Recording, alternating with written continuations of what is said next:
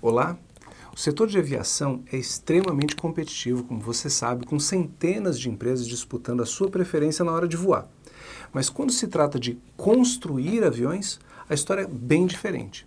Entre os construtores de aviões, a Boeing dos Estados Unidos e a Airbus da Europa dominam a cena com um market share combinado de mais de 90%. Mas e se você é um pequeno fabricante de aviões, uma empresa criada em um país emergente, sem grande tradição de tecnologia de ponta, como que você faz para prosperar? Bom, a história da Embraer e o seu esforço para inovar em segmentos pouco disputados de mercado nos ajuda a entender como que isso é possível. E eu gostaria de conversar com você hoje sobre os desafios da inovação. Como que essa abordagem ajudou a Embraer a se tornar uma das maiores empresas de aviação do mundo? E como que esses conceitos, essa história, podem ajudar a transformar a sua carreira e a sua empresa? Existem vários tipos de inovação. O professor Christensen, no livro O Dilema da Inovação, discute o que para mim é a sua forma mais interessante, é a chamada inovação disruptiva. Inovação disruptiva é o fenômeno da transformação de um mercado que, no início, normalmente traz produtos que são até piores em termos de desempenho do que os produtos já consolidados. Porém, esses novos produtos apresentam outros recursos de valor que são importantes para a companhia, além, é lógico, de ter o potencial de atrair novos clientes e criarem novos mercados. A maioria das pessoas pensa que as grandes empresas, por terem bastante poder de mercado e muitos recursos disponíveis, vão sempre liderar as inovações disruptivas. Mas isso não é sempre verdade. O que nós temos observado é até o contrário. Empresas líderes de mercado raramente percebem essas oportunidades de inovar e perdem oportunidades que podem custar caro para elas no futuro. De certa forma, podemos dizer que os mesmos atributos que tornam uma empresa bem-sucedida também põem essa empresa em risco. É como se os padrões de sucesso e fracasso das companhias que enfrentam mudanças tecnológicas disruptivas fossem simultaneamente o resultado de boas decisões gerenciais. E esse é o dilema do inovador apresentado no livro do Christensen.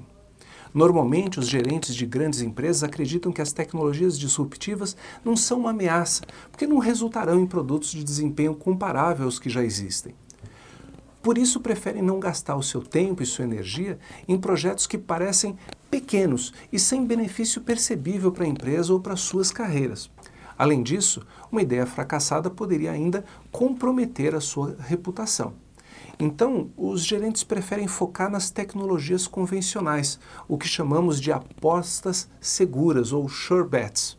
Um outro autor especialista em inovação, o professor Tendai Vick, diz que embora a maioria das empresas tenha sido uma startup um dia, à medida que elas se tornam bem-sucedidas, elas começam a proteger seus negócios principais e se afastam da inovação. Ou seja, deixam que a burocracia e as práticas tradicionais de gestão abafem o pensamento fora da caixa, limitando a capacidade da empresa de apostar em novas tendências. Por outro lado, o sucesso parece depender da capacidade de usar as ferramentas de gestão adequadas aos modelos de negócios consolidados, deixando de lado os modelos de negócios que ainda estão em fases iniciais. Você então já deve estar percebendo que não é fácil para uma organização ser capaz de fazer as duas coisas ao mesmo tempo. Gerenciar com competência projetos já consagrados e, ao mesmo tempo, ainda ser capaz de acolher ideias disruptivas. Isso demanda uma enorme competência dos gestores. Demanda que a organização tenha uma cultura gerencial muito rara, o que nós chamamos de uma organização ambidestra. Uma organização excelente tanto na execução quanto na pesquisa. Agora, a notícia mais chocante aqui é que o caminho para o sucesso no longo prazo para as organizações está exatamente nesse equilíbrio entre projetos já consolidados e projetos ainda lá na prancheta. Como os produtos que hoje fazem sucesso tendem a se tornar obsoletos com o passar dos anos, é importante que as companhias sejam capazes de se reinventar cotidianamente. Esse equilíbrio é o que ressalta a Embraer como uma das empresas de sucesso em termos de inovação desde a sua fundação. A Embraer faturou mais de 5 bilhões de dólares em 2018 e é uma das líderes em um segmento muito próspero que é a aviação regional. Em 2019 ganhou o prêmio de melhor projeto do ano, um dos seus projetos, e disputa com a Bombardier um mercado extremamente exigente e muito lucrativo. E você quer saber qual é o segredo da Embraer? Bom, O Gasparotti, diretor de desenvolvimento tecnológico da empresa, diz que o segredo para tantas conquistas é colaborar com outras empresas, universidades e startups. Para você ter uma ideia de até onde a Embraer é capaz de ir, deixa eu te falar do mais recente projeto deles.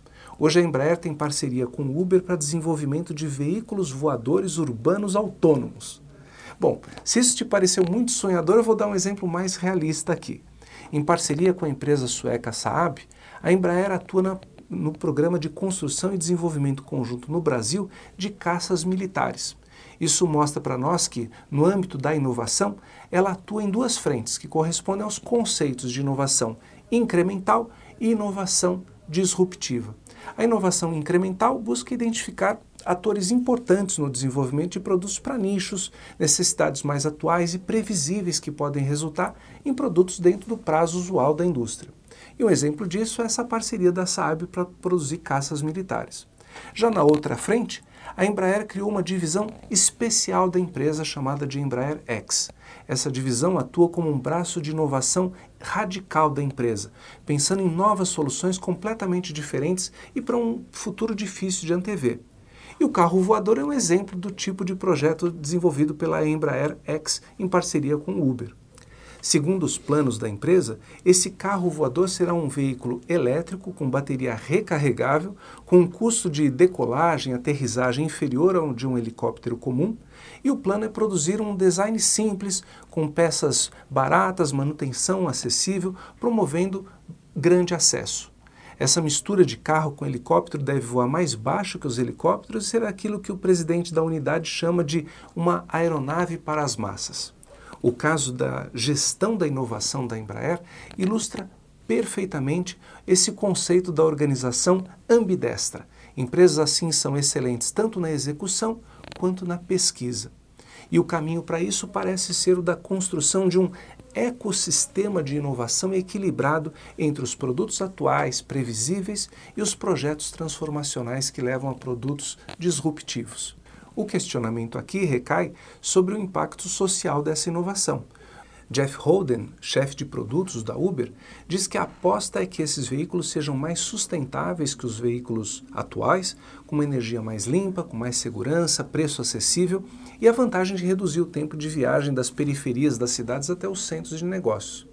A expectativa é que uma viagem entre cidades, vamos dizer, de 100 km, e que hoje você leva 2 horas de carro, seja feita em 18 minutos pela metade de um Uber Black. E se esses objetivos, marcados por preocupações sociais e ambientais, vão mesmo se concretizar, é algo que o futuro vai nos dizer. Agora, inovar é preciso e a empresa que perder a capacidade de criar, ou pelo menos acompanhar o ritmo de evolução do mercado, vai desaparecer. Bom, hoje nós analisamos a questão da inovação nas grandes empresas e vimos como e por que elas podem falhar se não estiverem dispostas a inovar. Criar um verdadeiro ecossistema de inovação é um grande desafio, mas se mostra um caminho promissor. E a Embraer é apenas uma das muitas empresas que nós podemos chamar de inovadoras. E você, conhece algum caso interessante de inovação disruptiva? Conte pra gente aqui nos comentários, eu vou ficar muito feliz em conhecer a sua opinião. Obrigado por acompanhar este vídeo sobre inovação disruptiva e para quem quiser acessar o conteúdo completo do nosso artigo, que deu origem a essa palestra, eu vou deixar o link aqui na descrição. E na semana que vem a gente se encontra de novo aqui no America's Business Channel com novos temas, novos casos para ajudar você a entender melhor o mundo dos negócios. Até logo!